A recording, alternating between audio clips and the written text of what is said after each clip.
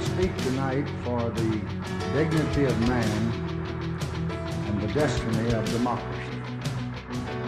May the turbulence of our age yield to the true time of peace, when men and nations shall share a life that honors the dignity of each, the brotherhood of all. I see a world of open borders, open trade, and most importantly, open mind. Hello and welcome to the Republic, a show dedicated to U.S. civics and U.S. history. Today I am joined by my friend Matt Reeves, who is filling in for Jeff Lopez, my co-host, who will be stepping away for a while. So as we go through each episode going from here on out, it'll be kind of Matt will be joining me a lot. We'll see who else wants to, sit in for a while. So I'm excited to go from here. So I want to introduce Matt and let him tell you guys a bit about himself. Hey guys, my name is Matthew Reeves. I went to college with Jake. We went to Washington State University, Vancouver. I also got a degree in history and a minor in political science. Unlike Jake, though, I haven't continued my master's program because I am not up to his level of greatness yet. Gosh, but we are getting there. I also have an interest in foreign policy. I focus a lot of my studies on Chinese relations, Chinese history, East Asian policy, but I also focus on a lot of U.S. Foreign policy and U.S. national security studies at Washington State. But yeah, that's pretty much a bit about me. Yeah, so I'm excited to have you on because you and I both really share a love for foreign policy, and I think that's something that I'm kind of excited to take the show a little bit. For this coming episode will be our 1 year anniversary of To the Republic on the radio. So it's I think it's kind of an exciting time to take a little bit of a turn from what we're used to. In the past, we've mostly focused on a lot of domestic policies and stuff. And I think now with you and I kind of both having a shared interest in foreign policy, looking at more of how the U.S.'s role in the world, how international relations works. We'll talk about some theories, but I think today we're going to focus on something that's kind of recently in the news, and that is Syria. And it's I think we wouldn't be true to the Republic if we didn't start by looking at some history. So I think that's where we'll begin for today. Just talking about Syria in general, how Syria became to be as a nation state, getting into some of the key actors that are at play in the conflict that's going on right now, and where we're heading from there. I know you and I have both done some research, so Syria as we know it, kind of not the nation state early on that we think of it today. It's kind of like a general region.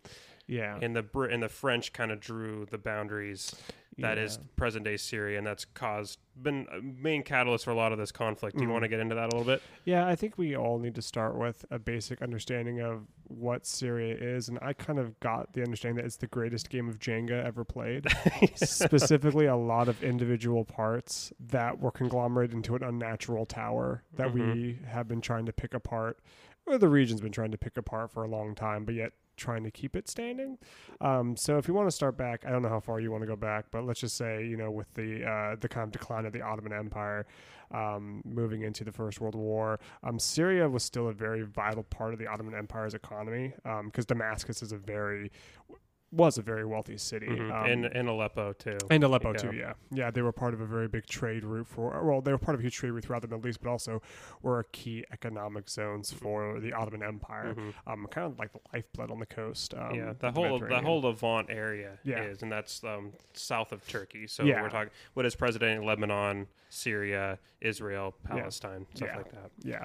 I think the other thing we need to talk too about is the division of the Ottoman Empire following the collapse after World War I, because I think that also kind of puts in trajectory the rest of the region as well. Yeah, definitely. Yeah. Just to recap, so the Syria was under Ottoman rule starting in 1516 after the Mamluk Empire collapsed, fell to the Ottomans under Selim I. Yeah. And over time, the Ottoman Empire became a massively expansive Turkish-run Muslim state. Yes. And we need to point out, though, that ethnically, Turks and Arabs are very different. Even though they both practice Islam, they're very different ethnically, which can cause very tense ethnic conflict, especially when you're talking about fighting over land and resources. And Syria is also a melting pot of many different ethnic groups, religious groups, and even religious, I guess, splinter groups of Islam. There's Sufis, Sunnis, Shias, Alawites. I mean, really, to say that just because it's in the Middle East and it's a largely Muslim country, it means that they're coherent with like Turkey or Iraq or Saudi Arabia would be very foolish to say, because it's just, you can't paint with that broad of strokes. That's a great point. So skipping forward a bit to the beginning of the 1900s, the beginning of the 20th century, with World War I breaking out in Europe, the Ottoman Empire had been in steep decline for several centuries. We don't need to get into why that declined, but over time, the landmass that was the Ottoman Empire, which at one point spread from Spain across North Africa and throughout the entire Middle East, and even into bumping up against the Austro-Hungarian Empire. So, but by the time World War I breaks out, the Ottoman Empire had shrunk to a fraction of its size when it was at its height. So the Ottoman Empire allies itself with Germany and the Austro-Hungarian Empire in World War I. And when that side lost, the alliance lost World War I, the Ottoman Empire ceased to exist after that point. Do you want to get into that? Yeah, I think that's important, specifically with the carving up of the Middle East. I think if we look at specifically the Levant region itself, Lebanon, Israel, and Syria, more in particular, their division was probably some of the more hectic following the collapse of the Ottoman Empire, compared to like if Arabia or even Iraq. Don't get me wrong, those weren't the most peaceful transitions, but Syria, Israel, and Lebanon were specifically difficult because of the differences in ethnic groups, religious groups, and even political interests.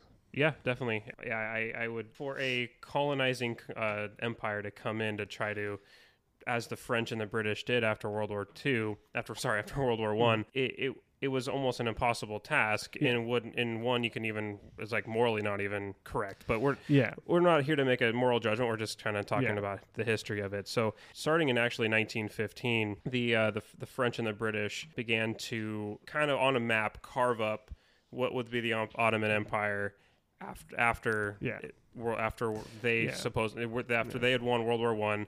How the Ottoman Empire was going to be divvied up, and those lands would be basically given to the British and the French. And Syria and Lebanon became part of what was known as the French Mandate. Yes. So they were basically giving colonial rule over that land after World War I. Yes. And that was really contested because of an agreement that was made between the French and the British government with the Arab population, who, as we talked about earlier, Arabs and Turks are ethnically different, and being under Turkish rule, the Arabs wanted independence. Yes.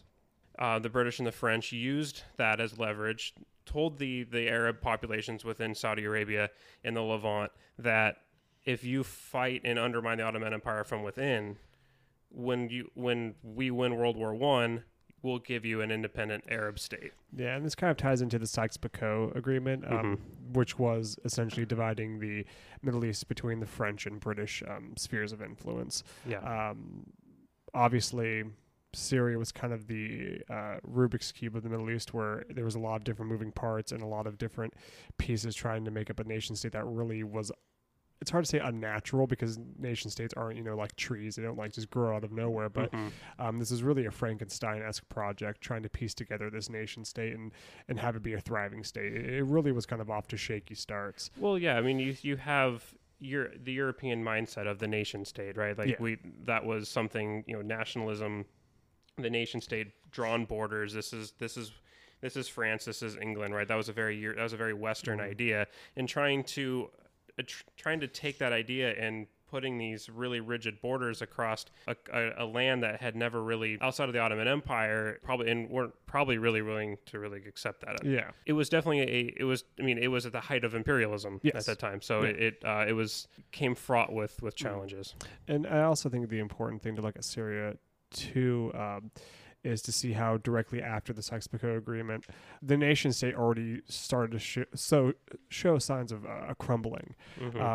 They rejected French colonial rule pretty quickly on, because they saw the leader of the Syrian state as just a puppet for the French. And so I think we should also mention about the several coups that started off right from the beginning, because they're pretty fun. Well, so after So after World War II, France, under the United Nations Charter, gave up its colonial holdings. Yeah. So Syria gained independence in 1946. Yeah. But they kept the borders that were drawn by the French, which encompassed all sorts of ethnic groups, as we had talked about. So it was trying to take people who don't really have ties that bind them together, and then all of a sudden saying, hey, you guys are now got to form a government together. And how do you go about even trying to do that? Who is, we were talking in our episode, me and Jeff were talking about our episode last month about democratic structures. How do you go about devising a government with people from all different walks of life and different beliefs and values, and how do you go about picking who's going to have power? What are the power structures? How do you form? Forming that government is very, very difficult, and that can cause tensions when you have people with such differences. Yeah. So that kind of gets in. The Sykes-Picot Agreement really left a lasting legacy on this region. Yeah, and I also think it's important to focus too on how a lot of the groups within Syria had a lot of tribal ties, specifically the Arab groups did. Yeah. But a lot of them formed identities with groups that they identified with ethnically more than just religiously. Because even like for example, the Kurds, who are in more northern Syria, are Sunni Muslims, which is very similar to most Arab Syrians, who are also majority Sunni Muslims, but they actually don't necessarily flock to their causes just because they're both Sunni Muslim. There's also, I guess, for a lack of better words, there's a big disconnect between ethnic groups within Syria because they don't identify as a common peoples. They view each other kind of as like a group that was forced into one room together and told to have a party, but really no one wanted to party. That's a really good way to put it. A very academic way, I would say. So over time, we have so the Sunni majority, 90% of what is considered today Syria, which the borders that the French and the British drew, is still for the most part, the borders that Syria holds today. And 90% of Syria's population is Arab, but it has very powerful minority groups within the country. Like we mentioned the Kurds, there's the Assyrians, which would be like the ancient people from ancient Syria, and then there's also about 1 million ethnically Turkish people within Syria. So and there's also an important group of Persians within Syria, which is the neighbor to Iran. They're not as a significant minority group as compared to like the Turks or the Kurds, but they're still an important one because it also ties Iran kind of as a I guess a neighbor who has more ethnic ties to the state of Syria, and is an important one to kind of foreshadow, I guess. Sure. Yeah, that's important to point out. So yeah, after Syria gains independence, the Sunni majority quickly takes power in Syria, and over time there is the ties that bound them together under French rule, which was nationalism and wanting to gain Syrian independence, broke down as soon as the French left because there wasn't anything else really holding these groups together. No. So you had competing interests and succession of coups between the Sunni leadership, especially in the military. And so a lot of instability early on in Syria's founding. Yeah. And I also think one thing to point out was each group saw the other as an occupying force. The Kurds to the north thought they should be their own independent state. A lot of the Shias in more of eastern Syria and southern Syria believed they also should be more independent. The Sunni Arabs believed that they were the rightful rulers because they were the majority. Really, each one, after the French left, viewed the other as kind of the role of the French in their own way. Definitely, and there was a lot of tension I was reading between what even nationalism was supposed to look like in Syria. So was it supposed to be a Syrian nationalism where we're Syrian first, or there was pushes for pan-Arabism, which would kind of tear down the borders between these Arab states and create one big caliphate, and how differences on that idea drove wedges politically between these different groups. So definitely fraught early, and that kind of opened the door for the Assad regime to take over. Did you want to get into that a little bit? No, we definitely should, because the Assad regime didn't start with Bashar. It started with his father, and I always butcher his name, but we'll just call him Papa Assad because it'll help us all kind of understand him. All right. But Pops Assad was essentially he led a successful coup against the previous government. And more importantly, he is also part of one of these fun Jenga pieces of Syria called specifically of a faith group called the Alawites. The Alawites are a very interesting group in themselves. They are kind of an offshoot of Shia Islam, but a majority of Muslims don't view them as Muslims. They view them as kind of apostates. Like, for example, like they actually celebrate Christmas, which is something that almost 99% of Muslims don't do. Yeah. But they're I think they're also very similar to Sufis in a way that they're much more into like Islamic mysticism in certain aspects. Not in general, like not as similar to Sufism, but they're kind of on a similar trajectory. Sure. Okay.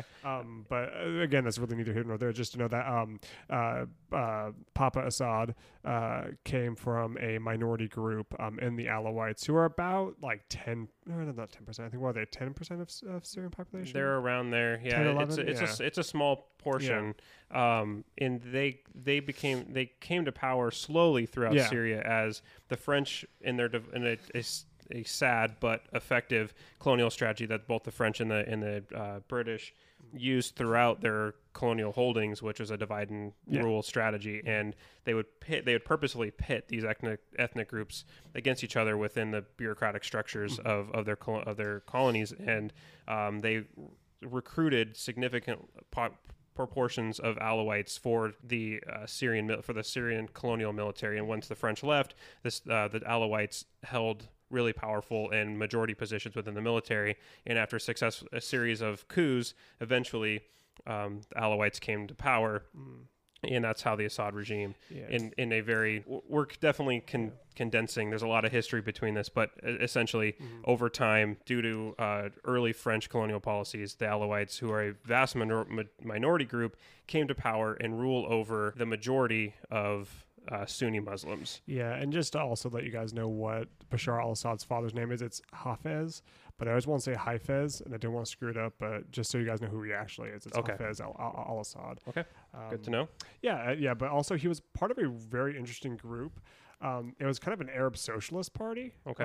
They were part of a kind of branch that, again, it kind of ties into nationalism more than I would say like socialism as we see as like Marxism or Stalinism or something like that. Sure. That word, I think, in this case may be misplaced. Well, we have connotations here in the United States about what that means, but internationally that it can mean a lot of different things. It can materialize in a lot of different ways. Yeah, and essentially his group toppled the Ba'athist Party in Syria, which you may remember that name from like Iraq with Saddam Hussein's Ba'athist rise. Yeah. So it was a similar party that was toppled by Assad's father, who then ruled pretty iron-fistedly for most of his rule. I would argue, though, that a lot of what he was focusing on was kind of trying to form a state that would function, but he also implemented a lot of laws that were very discriminatory to the Sunni majority population, and privileged a lot of Alawites over the Sunnis. The Sunni majority. Yeah. And that has created a lot of tension, and which is what we'll get into next is the Syrian civil war, what has brought the United States into this conflict, and kind of where we're going to go from there. So at this point, I think we're going to take a break to hear from our sponsors. We'd like to thank you for listening, and we'll be right back. KXRW Community Radio wants to thank our friends and sponsors at Boomerang Therapy Works, where exercise is medicine. At Boomerang, they offer a variety of one-on-one treatment options that can be tailored to your health and wellness. They offer physical therapy, massage therapy, personal trainers, exercise programs, group classes, and specialize in customized Parkinson's treatments.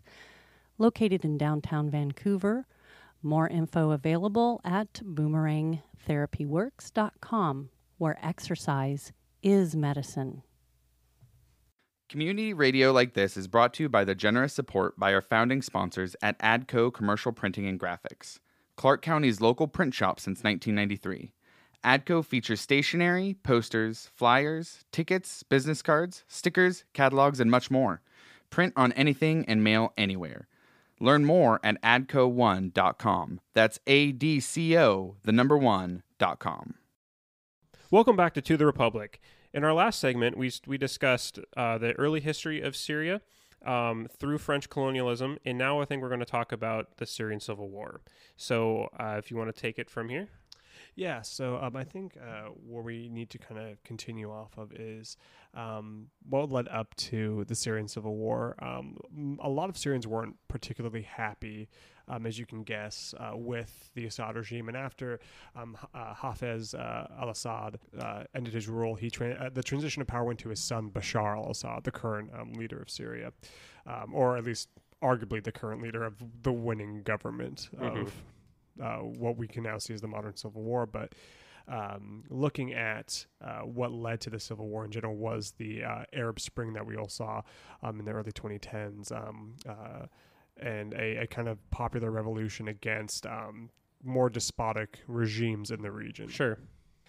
I think another important thing to talk about is what happened on the ground that led to the Civil War. There was a lot of popular uprisings in places like Damascus, Aleppo, all over Syria. A lot of the really urban areas. Yeah, a lot of the urban areas. And this was, sorry to cut you off. This was happening all over the Arab world. Yes. With all what was called the Arab Spring. Yes. This happened in Egypt, Tunisia, Syria, a little bit in Saudi Arabia, although it's a little different. The Assad regime crushed that pretty early. Yeah.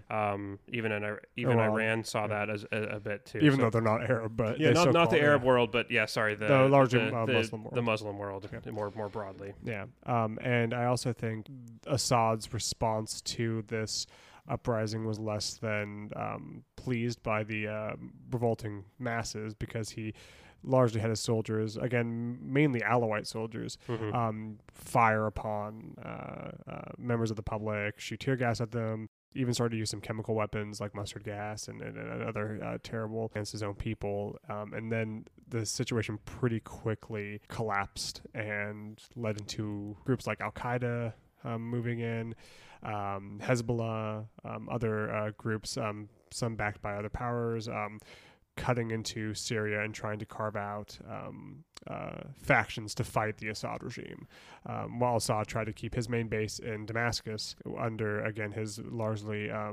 Alawite controlled military. Yeah, so over time you have this factionalization of Syria. The situation deteriorated as they looked to overthrow the Assad regime, but competing interests, different ethnic groups, like we've seen throughout Syria's history, led to a power vacuum that let Islamic fundamentalist groups like Al-Qaeda, the creation of ISIS, all competing for land grabs within Syria as the Assad regime was forced to pull back. Early on, the Obama administration looked at this situation as a humanitarian crisis, which it was, and we saw millions of Syrians fleeing the country looking for refuge. And I don't know the exact numbers, but I mean, there has been a tremendous amount of death and suffering in that due to Bashar al-Assad's brutal regime. And famously we have the Obama administration's red line where they said you'll not use chemical weapons or there'll be a response. Well, Bashar al-Assad used chemical weapons, and the United States has had a limited response to the Assad regime, but the majority of our presence in that country has been to combat ISIS. Yeah, and also as a result of the Syrian Civil War, about 6 million Syrians are internally displaced, all of them flocking to now largely Assad-controlled parts of Syria because they're more protected, generally more stable because of a presence of a government and a military, regardless of, I guess, how awful that Yeah, and by no means is that me saying that, Assad is a benevolent leader and protecting. I'm just saying, and that like a lot of them tend to flock to Damascus, for example. Another 5 million have actually been displaced around the world. A lot of them seeking asylum. Not necessarily. A lot of people think it's mainly in Europe, but it's actually a majority of them are in Turkey, Lebanon, and Jordan. Some of the numbers, there are about 3,614,000 refugees in Turkey, and about 900,000 in Lebanon, and about another 662,000 in Jordan. That's incredible. Yeah, so I mean, we're talking about populations of hundreds of thousands, if not millions. I mean, 3 million in Turkey, that's bigger than a lot of European countries itself, like Estonia or Oh, for sure. I mean, if you think about just the humanitarian crisis that is, it's one of the largest in the world, if not the largest in the world. And with the loss of infrastructure and being able to get much needed resources to these groups of people has been incredibly tough for the UN and a lot of other international organizations, a lot of NGOs that are working to try to stabilize as much as they can this situation. But that kind of gets us up to a little bit of modern times. Yeah, but I think we should also circle back to who is fighting in the Syrian civil war. All right, let's do it. One, we obviously have the Assad regime. They are the essentially, I don't know if the right word would be to say like the Golden State Warriors, and that, not that they're a championship team, but they are the current ring bearers. Okay. They hold the ring of power. Not necessarily in a good way. They're not benevolent, but they hold the ring. Well, yeah, because I mean the international system is set up to recognize the nation state as the key actor. And the Assad regime holds the capital Which of is the ring of that nation state. I'm doubling down on the ring metaphor. All right, let's go. Fair enough. Yeah, but they're again they are the ones who had control of the state of Syria. And then there's also groups like ISIS, who originally started with as Al Qaeda. I think they were once part of the there was several groups of like splinter groups of Al Qaeda in Syria, and they kind of conglomerated into ISIS. Which stands for the Islamic State of Iraq and Syria. It's also called ISIL, but no one picked up on that because it doesn't sound as good, I guess. And it was the Islamic State of Iraq and the Levant being, like we mentioned, Lebanon, Israel, Syria, parts of Turkey. I think parts of Iraq too. But ISIS became probably the most dominant in the region for a time because they were some of the most brutal and violent, and I'm sure you guys have seen on the news and out there in papers about the horrific things they've done. But the thing to also bring up is they also provided a lot of services to a lot of the outlying regions that the Assad regime kind of neglected, specifically to some of the minority groups that we saw, like the Shia populations, not necessarily because they like the Shia, but there was mainly like small Sunni Arab groups there as well. So they provide like electricity and like doctors' offices, and we're giving them another option instead of the Assad regime, and some people flock to their cause inside Syria. There's also the Kurds up north who have always had a kind of difficult time finding a voice in the region, whether it's in northern Iraq, northern Syria, or eastern Turkey. They've always been kind of suppressed, but in western Iran, because they're kind of a group without a state, similar to how like the Jews in Europe were a group without a state, and during the Second World War and prior to the Second World War, but. Yeah, exactly. Until they were given, in touching back on it, we keep bumping up against international norms, and that is the nation state is the key actor. If you have a flag, you have land. If you have land, you have a flag, and if you have a flag, you have representation. Yeah. And the Kurds have consistently not had representation because they have a flag, but they don't have land. Yes, and that's been one of the major one of the biggest sticking points in that region is. Kurds want independence.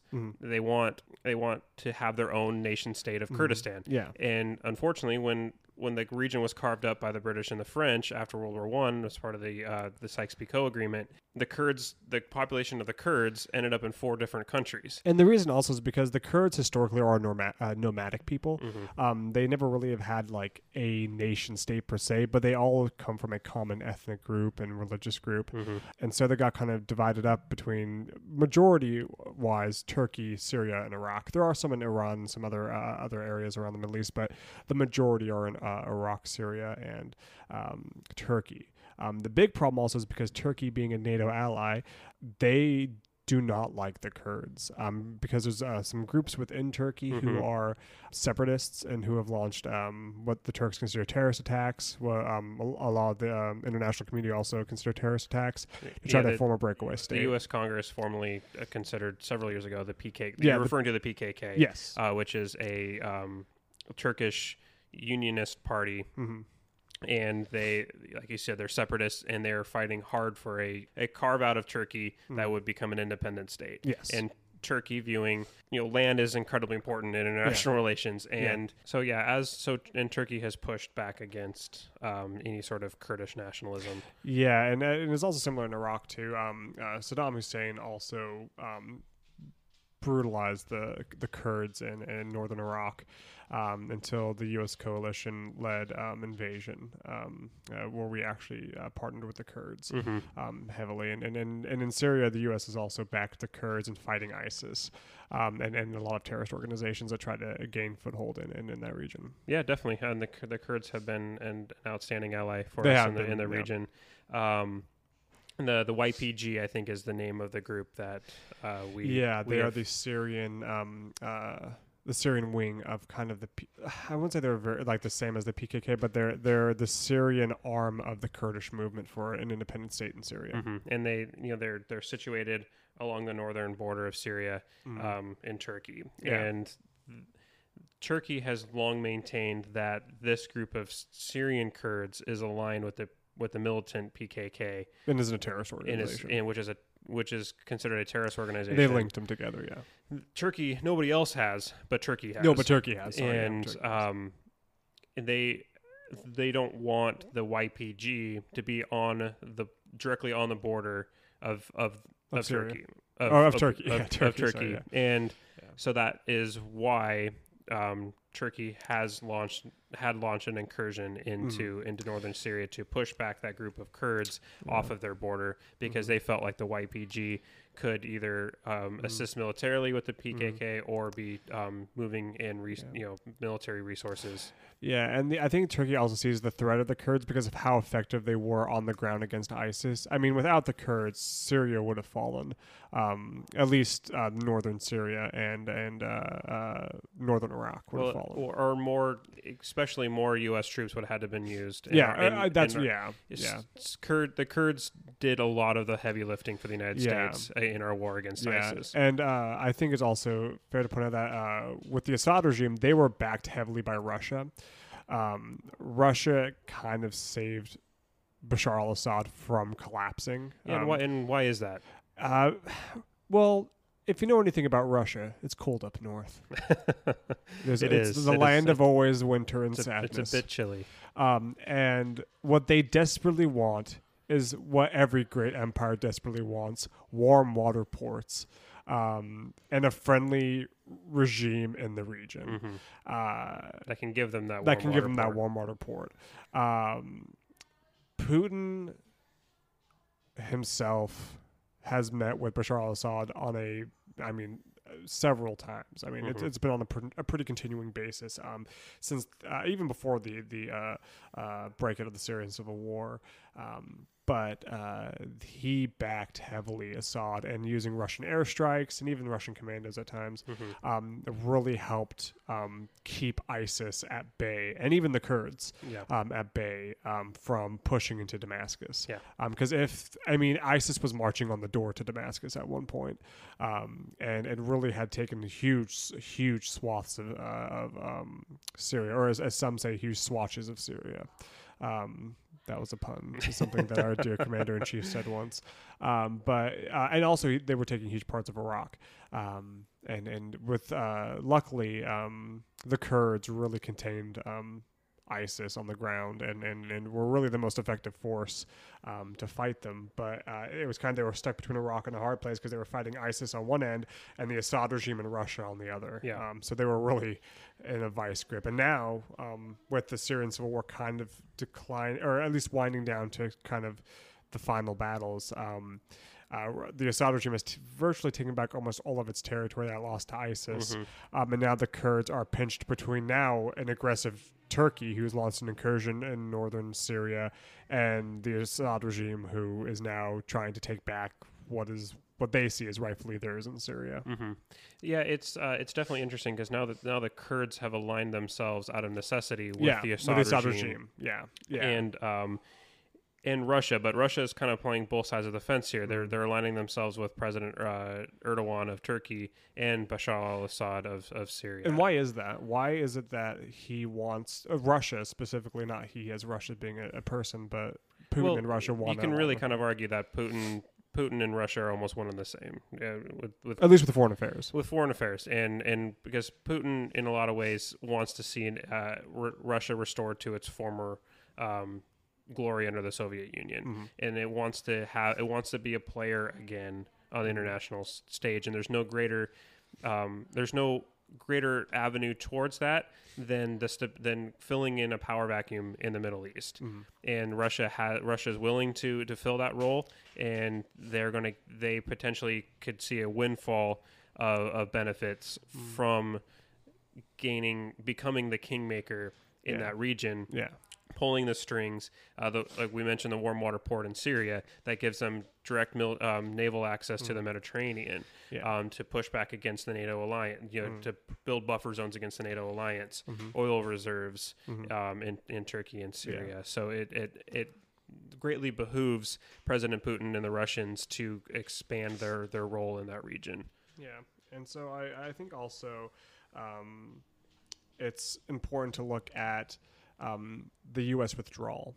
Specifically, you may have heard in the news that the U.S. withdrew a majority of its troops that they had in Syria out, which now kind of gives the Turks free reign in the region and Assad as well. I mean, Assad wasn't as worried about the U.S. troops per se, but the Turks were, because it kind of gave a buffer to the Kurds, because the Turks are NATO allies, and so they couldn't just attack a city where U.S. troops were or bases where U.S. troops were, because you're attacking a NATO ally. For sure. Well, and nobody's going to attack a city where there's U.S. troops held. That's foolish. Because you would incur the wrath of the U.S. military. So no matter how many U.S. troops were there, it was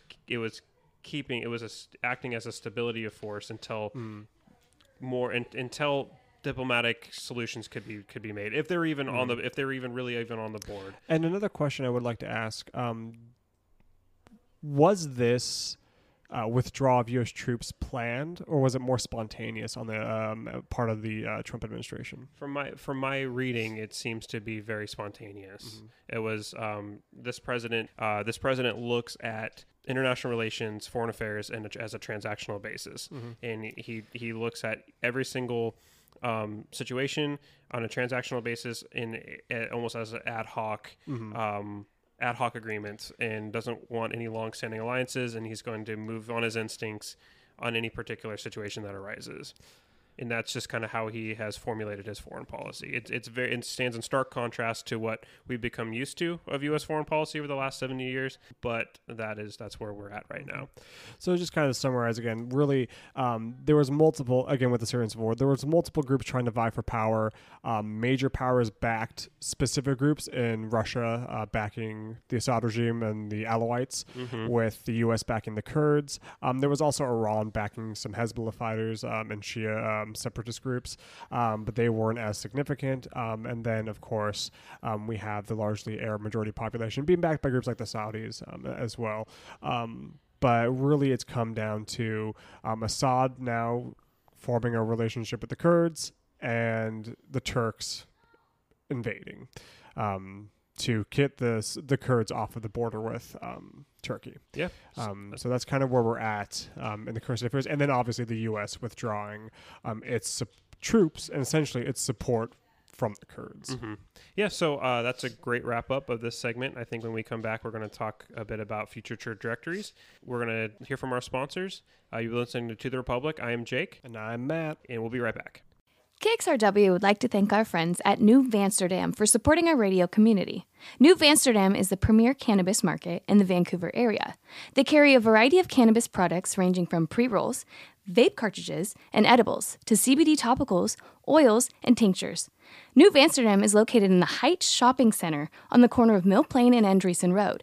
Open 8 a.m. to 11 p.m., 365 days a year. More information available at newvamsterdam.com. That's newvamsterdam.com.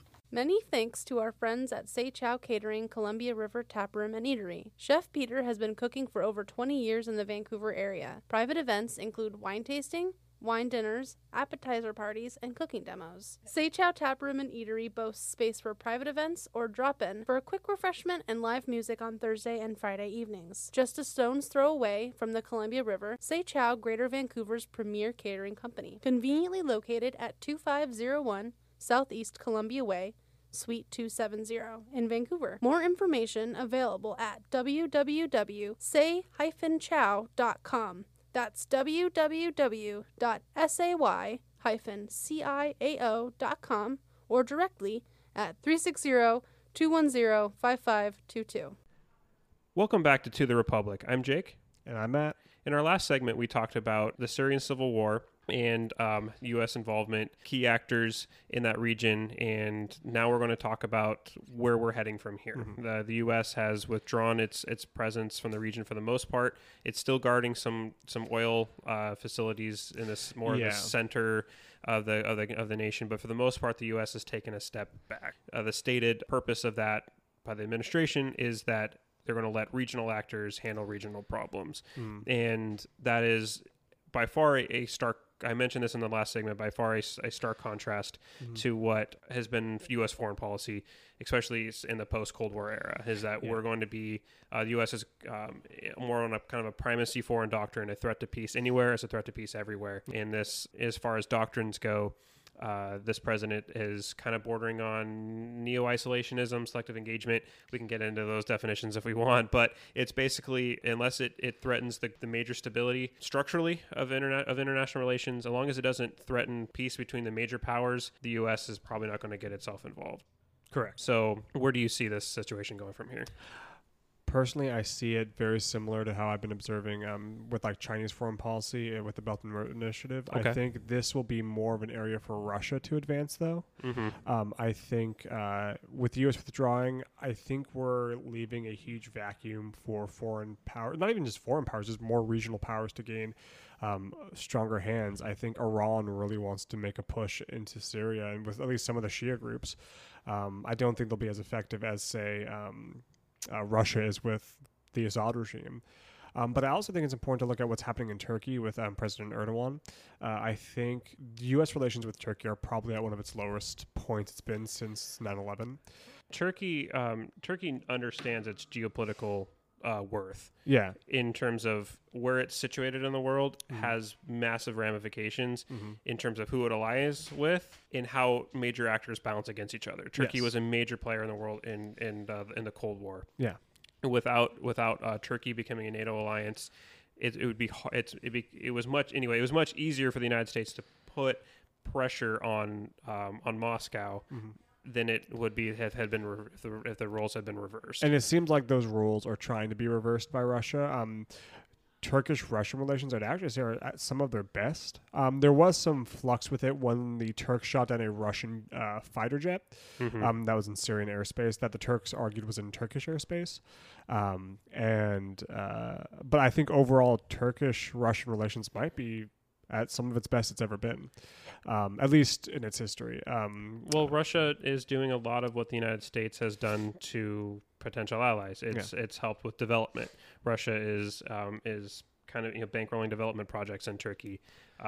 It's promising potentially. There's been whispers that the Russians are planning on giving Turkey nuclear waste, which would allow them to start a nuclear project within Turkey. Whether that ends up happening or not, that's in violation of many international laws, which may be something for another episode for sure.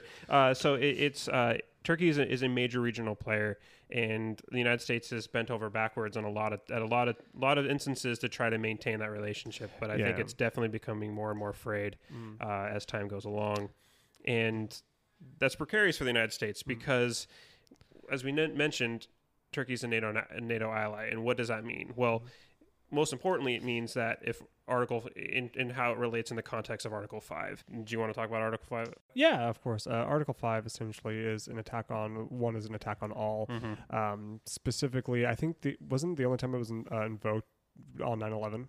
Yeah, and so essentially what that means is that you have the members of NATO will come to the aid of the country that has been attacked, either militarily or financially, and essentially support that nation during the incident in which the article is evoked. Correct. And so Turkey was a part of it when we were attacked during 9/11, and we launched our invasions into Afghanistan and Iraq.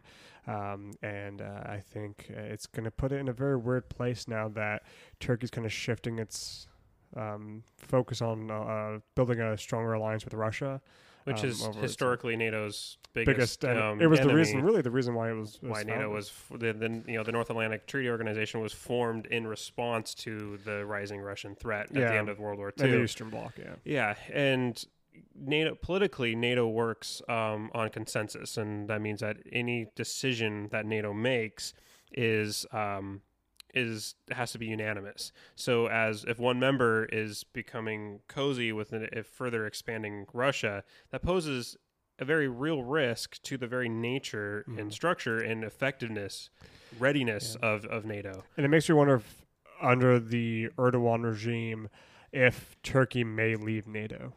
They may leave, or NATO might expel them. I think that's becoming a very real possibility. And I've heard many arguments of saying, well, what the president has done in regards to the Kurds, what was he going to do? Choose the Kurds over a NATO ally? Yeah. If the NATO ally is acting in such a negative way, I think we need to. I believe we need to revisit. We need to revisit, what it means to be a NATO alliance member. Yeah, I agree. Because at one point, Turkey was even seeking to try to get to be a part of the European Union. Yeah.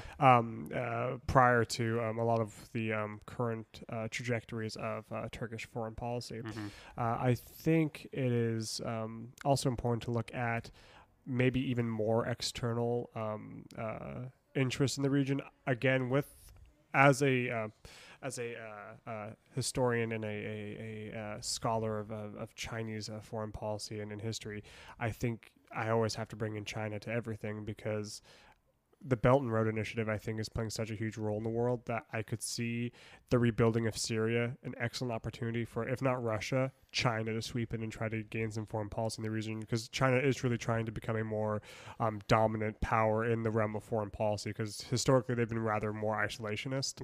But in the last 20 years, they've really stepped up their game to try to fill in some of the vacuum. And looking at China building Syria up like they've done in a lot of projects with Africa and South Asia, it would not surprise me if that happened. I mean, China, that gets into broader security questions in the United States, and weakening of American power allows for other actors to impose their values and their morals and their interests on the rest of the world. And China has very much worked within the within the institutions, and also apart from the institutions that the United States has created in its own image after World War II, and kind of created this new liberal world order. And China is standing in stark contrast to that. They're the antithesis to it. They're not a democracy. And, and getting back to NATO, NATO doesn't require that its member states be a democracy, but in their charter talks about free institutions being paramount to the the ties that bind these members together. And with Turkey, especially under Erdogan, clamping down on free press, making the political system much more authoritarian than it was before his ascent to power. So I can very much see China being another actor in this region, especially with the need for development. That's where China kind of gets these countries. It gets the leverage on them, is saying we'll bankroll, we'll at least give you loans to build up the much needed infrastructure. Yeah. And then they become a puppet for China. A puppet, or they become just economically so dependent upon China that they have to do what they end up trapping themselves. And it's very much a neo-colonial style very neo-colonial style strategy. The biggest one you can see is with like Sri Lanka and the capturing of the port that the Chinese built for them pretty recently, because the Sri Lankans couldn't pay back the debt that it cost to build the port. But moving more back towards Syria, I just think it's really important to see that the leaving of the Kurds by the U.S. is also just kind of a moral question.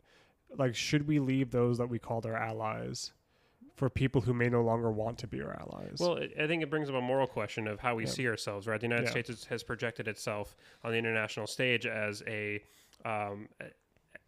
moral power, right? And I think that is the United States for much of this current modern era has really done something that great powers in the past haven't been able to do, and that's harness a tremendous amount of what's called in international relations soft power. That's the ability to get others to do something that they wouldn't necessarily otherwise do without the threat of the use of force. And that's incredibly been important for the United States to both seek its own self-interests, but to stabilize the world for more of the greater good more broadly. And our reputation keeps taking these hits, right? And I think American power is still respected around the world, and I'm not saying that the United States is taking such a step back that we're going to be completely off the international stage. But it hurts our ability to act unilaterally and maneuver in these really sticky situations that when we were afforded by other nations saying the United States is mostly seen as a force for good, when we're not seen that way anymore, how much more expensive is it going to be for us to operate in these regions going forward when we don't have a basis of allies that we can call upon at a moment's notice to come do our bidding, like fighting the rise of ISIS. And it's also hard for the U.S. to get back into the saddle of foreign policy in Syria if it pulls itself out and then Russia or China or whoever becomes the main negotiator at the table. I mean, it just makes it more difficult. Makes it much more difficult, and it is concerning. It's concerning to me to see the United States pull back from these responsibilities and pull back from its commitments, because then we have to ask ourselves: are we comfortable with China being the kingmaker, or Russia being the hegemon of these areas of the world? Are we okay with Russian values, with Chinese authoritarian values being at the forefront of international relations, so is that something we're comfortable with? I think that's something that the United States has to ask itself: is as we pull back, there are ramifications for that act, for those actions. I agree. Do you have anything else you want to bring up about Syria and its future trajectories, or are you feeling like? Well, I think that Syria will begin to stabilize. I think that's a positive out of this, regardless. I mean, I suppose of who ends up being the more, the more broad, the greater power, whether it's the United States, Russia, Turkey. Because we have to worry about the Syrians. I mean, not the government itself, but the people, because I mean, they're the ones who suffered the most. The Assad regime is going to hold on. I mean, that just seems to be the way it's going. As of right now, the Assad regime seems to be in place because they're allied with the Russians, and they're not going to topple that regime. The Assads, because they're also somewhat Shia and have supported Shia Muslims within Syria, which is a minority group, as we've talked about, that also gains support from Iran, which is a predominantly Shia. Majority Shia countries. So there's major regional players who have an interest in keeping the Assad regime in place.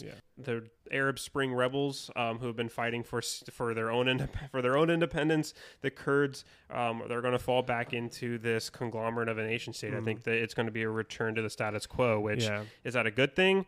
I think there's going to be less bloodshed, but there's still going to be a lot of people living under authoritarian regime, minority groups being living under the thumb of a dictator. So I don't know if that's really a happy ending. And also it just makes it harder for, I think, again, the Kurds who, I mean, put so much of their stake on the line to try and essentially build a state that they thought would eventually be theirs if the U.S. stick with them, and one where they could have their own say in the region and ultimately be crushed. I mean, that also I just think loses another important ally in the region, because if we ever have a situation where we need their help again, are they going to come to our aid? And honestly, if I were the Kurds, I'd really question if I would. It would be difficult because the estimates are at about 11,000 Kurds have died fighting ISIS backed by the United States. Yeah. And would they have fought ISIS whether the United States had been there or not? I mean, they probably had to, and their home lives and their land was at stake. You know, the places where they live was under threat by ISIS. So the United States backed them. So it wasn't like they went into this fighting solely because the United States pushed them to do it or asked them to do it, but they definitely put themselves in a precarious situation with Turkey and the Assad regime that after ISIS has fallen, they're left on the outside looking in on whatever government ends up being formed, and then whatever the new status quo ends up being, they're on the outside looking in because they're seen as being allied with the United States. I agree. Yeah, no, I agree. Unfortunately, Syria, like I said, is the ultimate Jenga, and really one piece being pulled from it really can bring the entire thing toppling down, and maybe just because I love that game, but I just have a feeling it's not going to be as easy to put it back together once the war is all said and done. No, because it wasn't particularly put well together to begin with. As we so talked about, I think that's a great place to end it on. Matt, thank you for joining me. Yeah, and I look forward me. to doing some episodes in the future. Yeah. I think next month, you're really excited about China. So I maybe would we really can, like that. I think we can talk about the Belt and Road Initiative, That which would be a blast. I think is one of the biggest threats to American security. So, in other words, you're handing this show over to me, so I can just spend an hour talking about China. I myself am really interested in that particular topic. So we'll talk about the rise of China and specifically looking at the Belt and Road Initiative. We'd like to thank you guys for listening. This is To the Republic. I am Jake. And I'm Matt. Have a great rest of your month. KXRW is brought to you by the generous support from our friends at New Vansterdam. They are the premier cannabis market in the Vancouver area. You can visit at newvansterdam.com for more information regarding their specials and discount days like CBD Sunday and Munchie Monday. New Vansterdam is located in the Heights Shopping Center on the corner of Mill Plain and Andreessen Road. Open 8 a.m. to 11 p.m., 365 days a year. More information available at newvansterdam.com. Support for KXRW comes from David's Trains, buyer and collector of old toy trains, including Lionel, Flyer, Ives, and Marks. He is interested in old transportation-related toys as well as toy trains from the late 1800s to the 1960s. For appraisal, you can call him at 360-576-1602. That's 360-576-1602. KXRW Community Radio wants to thank our friends and sponsors at Boomerang Therapy Works, where exercise is medicine. At Boomerang, they offer a variety of one-on-one treatment options that can be tailored to your health and wellness. They offer physical therapy, massage therapy, personal trainers, exercise programs, group classes, and specialize in customized Parkinson's treatments. Located in downtown Vancouver. More info available at boomerangtherapyworks.com, where exercise is medicine.